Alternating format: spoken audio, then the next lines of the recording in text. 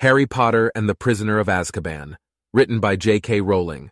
Please don't forget to like this video and subscribe to the channel.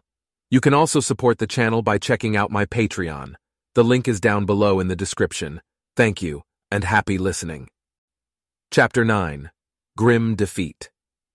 Professor Dumbledore sent all the Gryffindors back to the Great Hall, where they were joined 10 minutes later by the students from Hufflepuff, Ravenclaw, and Slytherin, who all looked extremely confused. "The teachers and I need to conduct a thorough search of the castle," Professor Dumbledore told them as Professors McGonagall and Flitwick closed all doors into the hall. "I'm afraid that for your own safety, you will have to spend the night here. I want the prefects to stand guard over the entrances to the hall, and I am leaving the head boy and girl in charge. Any disturbance should be reported to me immediately," he added to Percy, who was looking immensely proud and important. "Send word with one of the ghosts." Professor Dumbledore paused, about to leave the hall, and said, "Oh yes, you'll be needing—" One casual wave of his wand and the long tables flew to the edges of the hall and stood themselves against the walls. Another wave, and the floor was covered with hundreds of squashy purple sleeping bags. "Sleep well," said Professor Dumbledore, closing the door behind him. The hall immediately began to buzz excitedly. The Gryffindors were telling the rest of the school what had just happened. "Everyone into their sleeping bags!" shouted Percy. "Come on now, no more talking! Lights out in 10 minutes!" "Come on," Ron said to Harry and Hermione. They seized 3 sleeping bags and dragged them into a corner. "Do you think Black's still in the castle?" Hermione whispered anxiously. "Dumbledore obviously thinks he might be," said Ron. "It's very lucky he picked tonight, you know," said Hermione, as they climbed fully dressed into their sleeping bags and propped themselves on their elbows to talk. "The one night we weren't in the tower." "I reckon he's lost track of time being on the run," said Ron. "Didn't realize it was Halloween, otherwise he'd have come bursting in here." Hermione shuddered. All around them, people were asking one another the same question. How did he get in? "Maybe he knows how to apparate," said a Ravenclaw a few feet away. "Just appear out of thin air, you know." "Disguised himself, probably," said a Hufflepuff 5th year. "He could have flown in," suggested Dean Thomas. "Honestly, am I the only person who's ever bothered to read Hogwarts a history?" said Hermione crossly to Harry and Ron. "Probably," said Ron. "Why?" "Because the castle's protected by more than walls, you know," said Hermione. "There are all sorts of enchantments on it, to stop people entering by stealth. You can't just apparate in here, and I'd like to see the disguise that could fool those Dementors.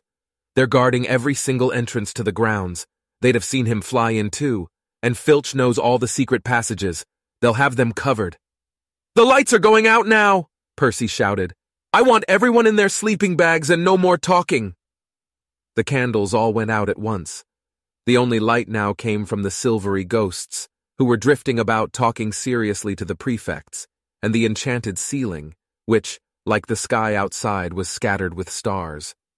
What with that, and the whispering that still filled the hall, Harry felt as though he were sleeping outdoors in a light wind. Once every hour, a teacher would reappear in the hall to check that everything was quiet. Around 3 in the morning, when many students had finally fallen asleep, Professor Dumbledore came in. Harry watched him looking around for Percy, who had been prowling between the sleeping bags, telling people off for talking. Percy was only a short way away from Harry, Ron, and Hermione, who quickly pretended to be asleep as Dumbledore's footsteps drew nearer. "Any sign of him, Professor?" asked Percy in a whisper. "No. All well here?"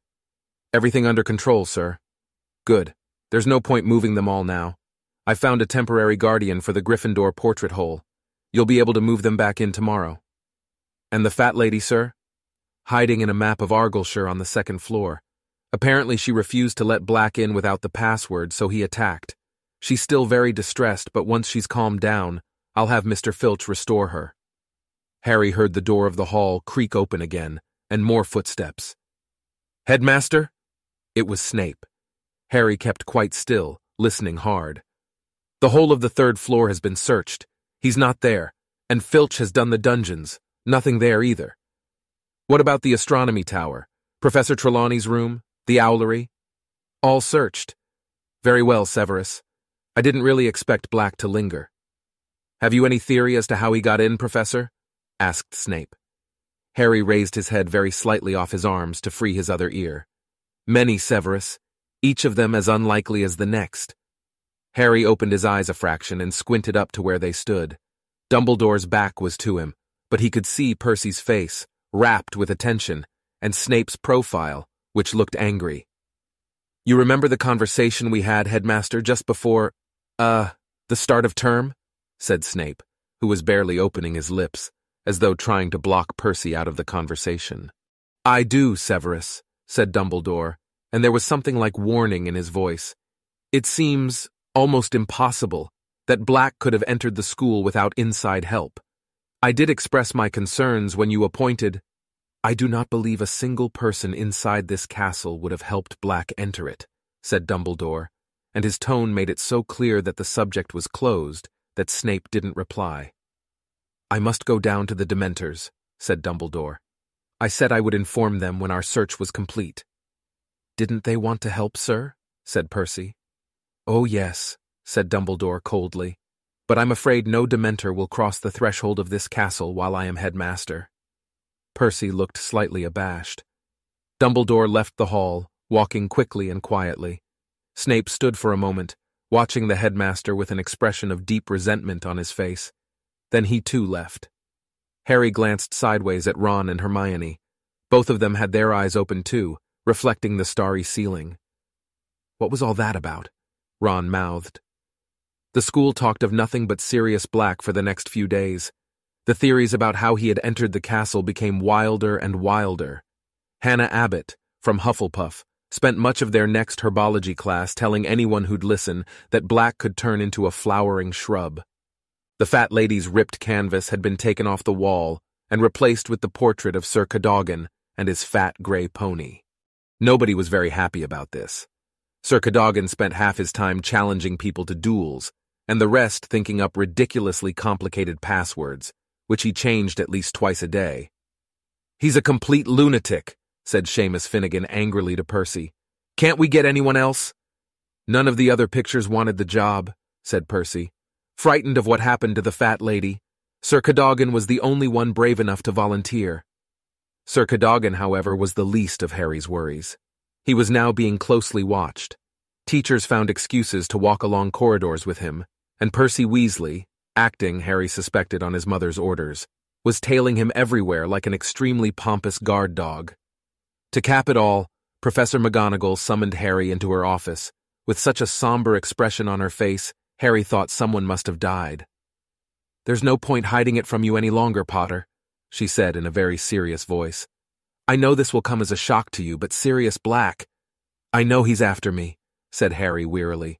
I heard Ron's dad telling his mum. Mr. Weasley works for the Ministry of Magic. Professor McGonagall seemed very taken aback. She stared at Harry for a moment or two, then said, I see. Well, in that case, Potter, you'll understand why I don't think it's a good idea for you to be practicing Quidditch in the evenings. Out on the field with only your team members, it's very exposed, Potter. We've got our first match on Saturday, said Harry, outraged. I've got to train, Professor. Professor McGonagall considered him intently. Harry knew she was deeply interested in the Gryffindor team's prospects. It had been she, after all, who'd suggested him as seeker in the first place. He waited, holding his breath. Professor McGonagall stood up and stared out of the window at the Quidditch field, just visible through the rain. Well, goodness knows, I'd like to see us win the cup at last. But all the same, Potter, I'd be happier if a teacher were present. I'll ask Madam Hooch to oversee your training sessions. The weather worsened steadily as the first Quidditch match drew nearer. Undaunted, the Gryffindor team was training harder than ever under the eye of Madam Hooch. Then, at their final training session before Saturday's match, Oliver Wood gave his team some unwelcome news. We're not playing Slytherin, he told them, looking very angry. Flint's just been to see me. We're playing Hufflepuff instead. Why? Chorused the rest of the team. Flint's excuse is that their seeker's arm's still injured, said Wood, grinding his teeth furiously. But it's obvious why they're doing it. Don't want to play in this weather. Think it'll damage their chances. There had been strong winds and heavy rain all day, and as Wood spoke, they heard a distant rumble of thunder. "There's nothing wrong with Malfoy's arm," said Harry furiously. "He's faking it." "I know that, but we can't prove it," said Wood bitterly. "And we've been practicing all those moves assuming we're playing Slytherin, and instead it's Hufflepuff, and their style's quite different. They've got a new captain and seeker, Cedric Diggory." Angelina, Alicia, and Katie suddenly giggled. "What?" said Wood, frowning at this light-hearted behavior. "He's that tall, good-looking one, isn't he?" said Angelina. "Strong and silent," said Katie, and they started to giggle again. "He's only silent because he's too thick to string two words together," said Fred impatiently. "I don't know why you're worried, Oliver. Hufflepuff is a pushover. Last time we played them, Harry caught the snitch in about 5 minutes, remember?" "We were playing in completely different conditions," Wood shouted, his eyes bulging slightly. "Diggory's put a very strong side together. He's an excellent seeker. I was afraid you'd take it like this. We mustn't relax. We must keep our focus. Slytherin is trying to wrong-foot us. We must win." "Oliver, calm down," said Fred, looking slightly alarmed. "We're taking Hufflepuff very seriously. Seriously." The day before the match, the winds reached howling point, and the rain fell harder than ever. It was so dark inside the corridors and classrooms that extra torches and lanterns were lit. The Slytherin team was looking very smug indeed, and none more so than Malfoy. "Ah, if only my arm was feeling a bit better," he sighed as the gale outside pounded the windows. Harry had no room in his head to worry about anything except the match tomorrow. Oliver Wood kept hurrying up to him between classes and giving him tips. The third time this happened, Wood talked for so long that Harry suddenly realized he was 10 minutes late for Defense Against the Dark Arts, and set off at a run with Wood shouting after him, "Diggory's got a very fast swerve, Harry, so you might want to try looping him." Harry skidded to a halt outside the Defense Against the Dark Arts classroom, pulled the door open, and dashed inside. "Sorry I'm late, Professor Lupin, But it wasn't Professor Lupin who looked up at him from the teacher's desk. It was Snape. "This lesson began 10 minutes ago, Potter, so I think we'll make it 10 points from Gryffindor. Sit down." But Harry didn't move. "Where's Professor Lupin?" he said. "He says he is feeling too ill to teach today," said Snape with a twisted smile. "I believe I told you to sit down." But Harry stayed where he was. "What's wrong with him?" Snape's black eyes glittered. "Nothing life-threatening," he said, looking as though he wished it were. 5 more points from Gryffindor, and if I have to ask you to sit down again, it will be 50. Harry walked slowly to his seat and sat down. Snape looked around at the class. "As I was saying before Potter interrupted, Professor Lupin has not left any record of the topics you have covered so far." "Please, sir, we've done boggarts, redcaps, kappas, and grindylows," said Hermione quickly. "And we're just about to start." "Be quiet," said Snape coldly. "I did not ask for information. I was merely commenting on Professor Lupin's lack of organization." "He's the best Defense Against the Dark Arts teacher we've ever had," said Dean Thomas boldly, and there was a murmur of agreement from the rest of the class. Snape looked more menacing than ever. "You are easily satisfied. Lupin is hardly overtaxing you. I would expect first years to be able to deal with redcaps and grindylows. Today we shall discuss—" Harry watched him flick through the textbook to the very back chapter, which he must know they hadn't covered. "Werewolves," said Snape. "But sir," said Hermione, seemingly unable to restrain herself, "we're not supposed to do werewolves yet. We're due to start hinky-punks." "Miss Granger," said Snape in a voice of deadly calm, "I was under the impression that I am teaching this lesson, not you, and I am telling you all to turn to page 394. He glanced around again. "All of you, now!" With many bitter sidelong looks and some sullen muttering, the class opened their books. "Which of you can tell me how we distinguish between the werewolf and the true wolf?" said Snape. Everyone sat in motionless silence, everyone except Hermione, whose hand, as it so often did, had shot straight into the air. "Anyone?" Snape said, ignoring Hermione. His twisted smile was back. "Are you telling me that Professor Lupin hasn't even taught you the basic distinction between—" "We told you," said Parvati suddenly. "We haven't got as far as werewolves yet. We're still on—" "Silence!" snarled Snape. Well, I never thought I'd meet a third-year class who wouldn't even recognize a werewolf when they saw one. I shall make a point of informing Professor Dumbledore how very behind you all are." "Please, sir," said Hermione, whose hand was still in the air. "The werewolf differs from the true wolf in several small ways. The snout of the werewolf—" "That is the second time you have spoken out of turn, Miss Granger," said Snape coolly. 5 more points from Gryffindor for being an insufferable know-it-all." Hermione went very red, put down her hand, and stared at the floor with her eyes full of tears. It was a mark of how much the class loathed Snape that they were all glaring at him, because every one of them had called Hermione a know-it-all at least once, and Ron, who told Hermione she was a know-it-all at least twice a week, said loudly, "You asked us a question and she knows the answer. Why ask if you don't want to be told?" The class knew instantly he'd gone too far. Snape advanced on Ron slowly, and the room held its breath. "Detention, Weasley," Snape said silkily, his face very close to Ron's. "And if I ever hear you criticize the way I teach a class again, you will be very sorry indeed."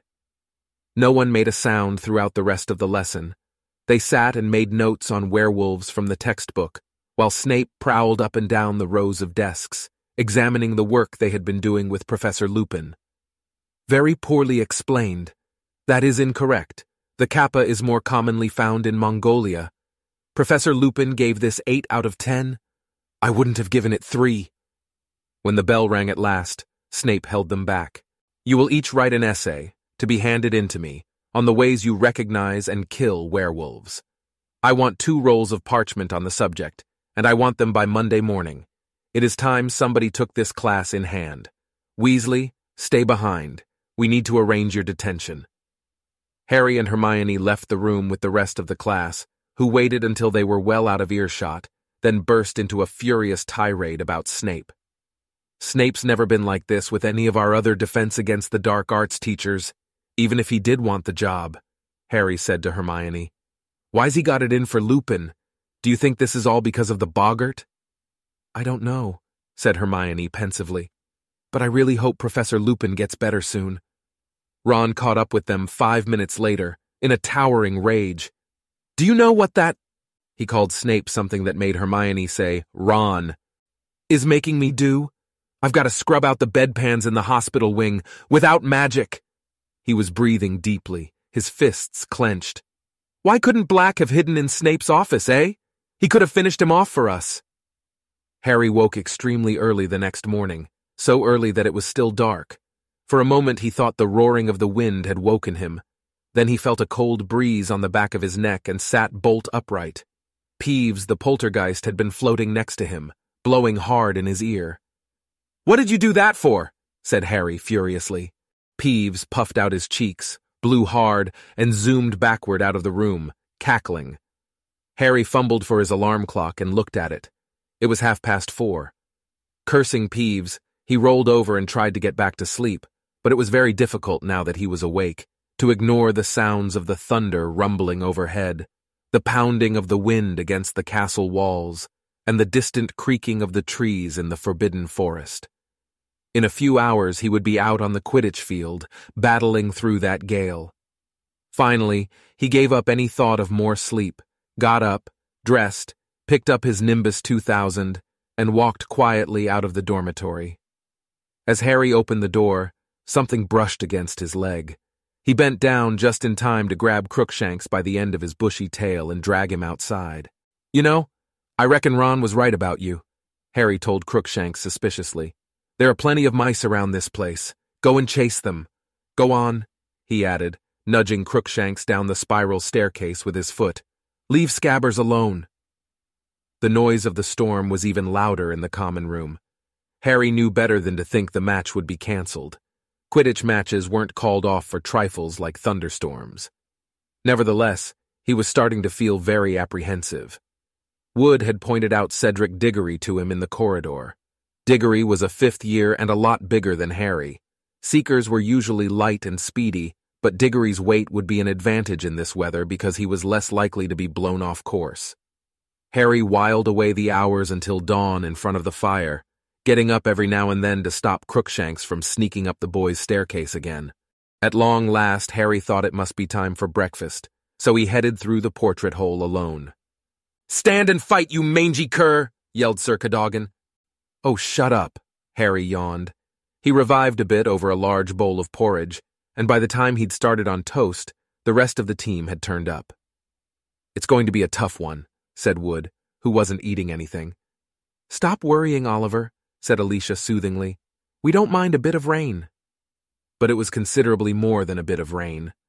Such was the popularity of Quidditch that the whole school turned out to watch the match as usual, but they ran down the lawns toward the Quidditch field, heads bowed against the ferocious wind, umbrellas being whipped out of their hands as they went. Just before he entered the locker room, Harry saw Malfoy, Crabbe, and Goyle laughing and pointing at him from under an enormous umbrella on their way to the stadium. The team changed into their scarlet robes and waited for Wood's usual pre-match pep talk, but it didn't come. He tried to speak several times, made an odd gulping noise, then shook his head hopelessly and beckoned them to follow him. The wind was so strong that they staggered sideways as they walked out onto the field. If the crowd was cheering, they couldn't hear it over the fresh rolls of thunder. Rain was splattering over Harry's glasses. How on earth was he going to see the snitch in this? The Hufflepuffs were approaching from the opposite side of the field, wearing canary-yellow robes. The captains walked up to each other and shook hands. Diggory smiled at Wood, but Wood now looked as though he had lockjaw and merely nodded. Harry saw Madam Hooch's mouth form the words, "Mount your brooms." He pulled his right foot out of the mud with a squelch and swung it over his Nimbus 2000. Madam Hooch put her whistle to her lips and gave it a blast that sounded shrill and distant. They were off. Harry rose fast, but his Nimbus was swerving slightly with the wind. He held it as steady as he could and turned, squinting into the rain. Within 5 minutes, Harry was soaked to his skin and frozen, hardly able to see his teammates, let alone the tiny snitch. He flew backward and forward across the field past blurred red and yellow shapes, with no idea of what was happening in the rest of the game. He couldn't hear the commentary over the wind. The crowd was hidden beneath a sea of cloaks and battered umbrellas. Twice Harry came very close to being unseated by a bludger. His vision was so clouded by the rain on his glasses, he hadn't seen them coming. He lost track of time. It was getting harder and harder to hold his broom straight. The sky was getting darker, as though night had decided to come early. Twice Harry nearly hit another player, without knowing whether it was a teammate or opponent. Everyone was now so wet, and the rain so thick, he could hardly tell them apart. With the first flash of lightning came the sound of Madam Hooch's whistle. Harry could just see the outline of Wood through the thick rain, gesturing him to the ground. The whole team splashed down into the mud. "I called for timeout!" Wood roared at his team. "Come on, under here!" They huddled at the edge of the field under a large umbrella. Harry took off his glasses and wiped them hurriedly on his robes. "What's the score?" "We're 50 points up," said Wood. "But unless we get the snitch soon, we'll be playing into the night." "I've got no chance with these on," Harry said exasperatedly, waving his glasses. At that very moment, Hermione appeared at his shoulder. She was holding her cloak over her head and was, inexplicably, beaming. "I've had an idea, Harry. Give me your glasses, quick!"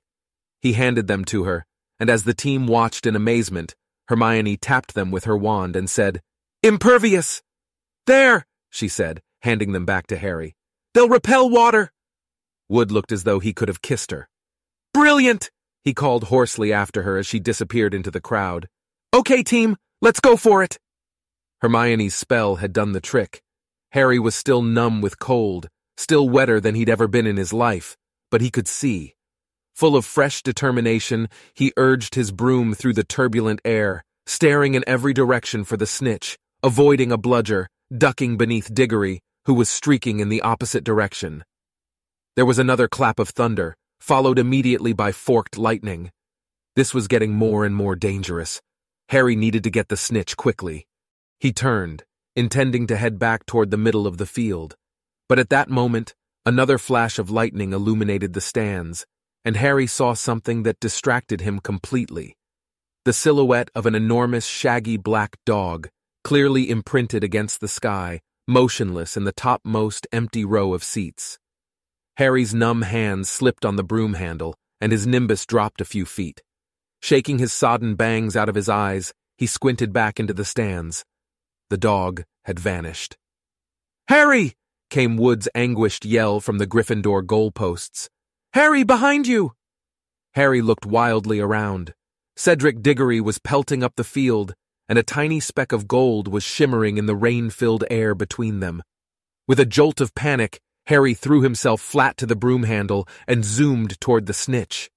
"Come on!" he growled at his nimbus as the rain whipped his face. "Faster!" But something odd was happening. An eerie silence was falling across the stadium.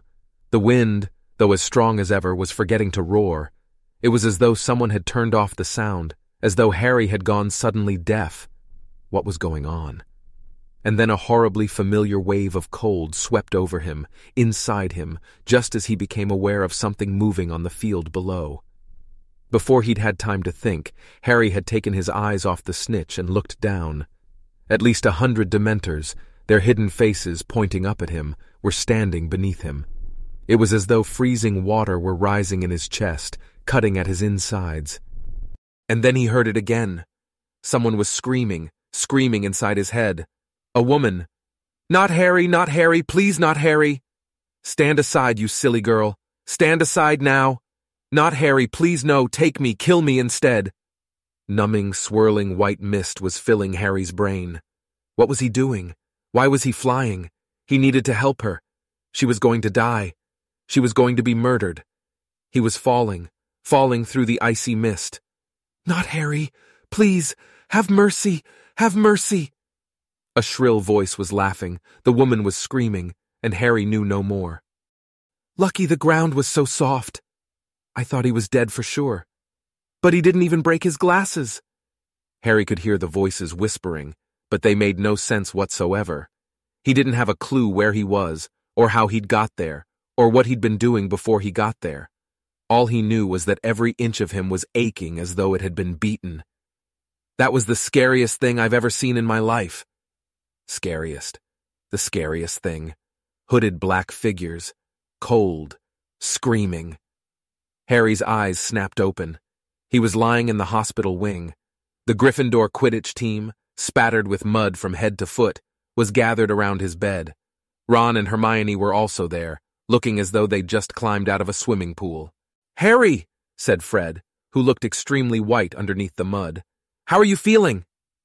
It was as though Harry's memory was on fast forward. The lightning, the Grim, the snitch, and the Dementors. "What happened?" he said, sitting up so suddenly they all gasped. "You fell off," said Fred. "Must have been, 50 feet?" "We thought you died," said Alicia, who was shaking. Hermione made a small, squeaky noise. Her eyes were extremely bloodshot. "But the match," said Harry. "What happened? Are we doing a replay?" No one said anything. The horrible truth sank into Harry like a stone. "We didn't lose?" "Diggory got the snitch," said George. "Just after you fell. He didn't realize what had happened. When he looked back and saw you on the ground, he tried to call it off, wanted a rematch, but they won fair and square. Even Wood admits it." "Where is Wood?" said Harry, suddenly realizing he wasn't there. "Still in the showers," said Fred. "We think he's trying to drown himself." Harry put his face to his knees, his hands gripping his hair. Fred grabbed his shoulder and shook it roughly. "Come on, Harry. You've never missed the snitch before." "There had to be one time you didn't get it," said George. "It's not over yet," said Fred. "We lost by 100 points, right? So if Hufflepuff loses to Ravenclaw and we beat Ravenclaw and Slytherin, Hufflepuff will have to lose by at least 200 points, said George. But if they beat Ravenclaw, no way, Ravenclaw is too good. But if Slytherin loses against Hufflepuff, it all depends on the points. A margin of 100 either way. Harry lay there, not saying a word. They had lost. For the first time ever, he had lost a Quidditch match. After 10 minutes or so, Madame Pomfrey came over to tell the team to leave him in peace. "We'll come and see you later," Fred told him. "Don't beat yourself up, Harry. You're still the best seeker we've ever had." The team trooped out, trailing mud behind them. Madame Pomfrey shut the door behind them, looking disapproving. Ron and Hermione moved nearer to Harry's bed. "Dumbledore was really angry," Hermione said in a quaking voice. "I've never seen him like that before. He ran onto the field as you fell, waved his wand, and you sort of slowed down before you hit the ground. Then he whirled his wand at the Dementors, shot silver stuff at them. They left the stadium right away. He was furious they'd come onto the grounds. We heard him." "Then he magicked you onto a stretcher," said Ron, "and walked up to school with you floating on it. Everyone thought you were—" His voice faded, but Harry hardly noticed.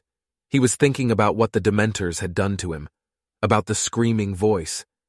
He looked up and saw Ron and Hermione looking at him so anxiously that he quickly cast around for something matter-of-fact to say. "Did someone get my nimbus?" Ron and Hermione looked quickly at each other. What?" said Harry, looking from one to the other. "Well, when you fell off, it got blown away," said Hermione hesitantly. And it hit. It hit. Oh, Harry, it hit the Whomping Willow." Harry's insides lurched. The Whomping Willow was a very violent tree that stood alone in the middle of the grounds. "And?" he said, dreading the answer. "Well, you know the Whomping Willow," said Ron. It doesn't like being hit." "Professor Flitwick brought it back just before you came around," said Hermione in a very small voice. Slowly she reached down for a bag at her feet, turned it upside down, and tipped a dozen bits of splintered wood and twig onto the bed, the only remains of Harry's faithful, finally beaten broomstick.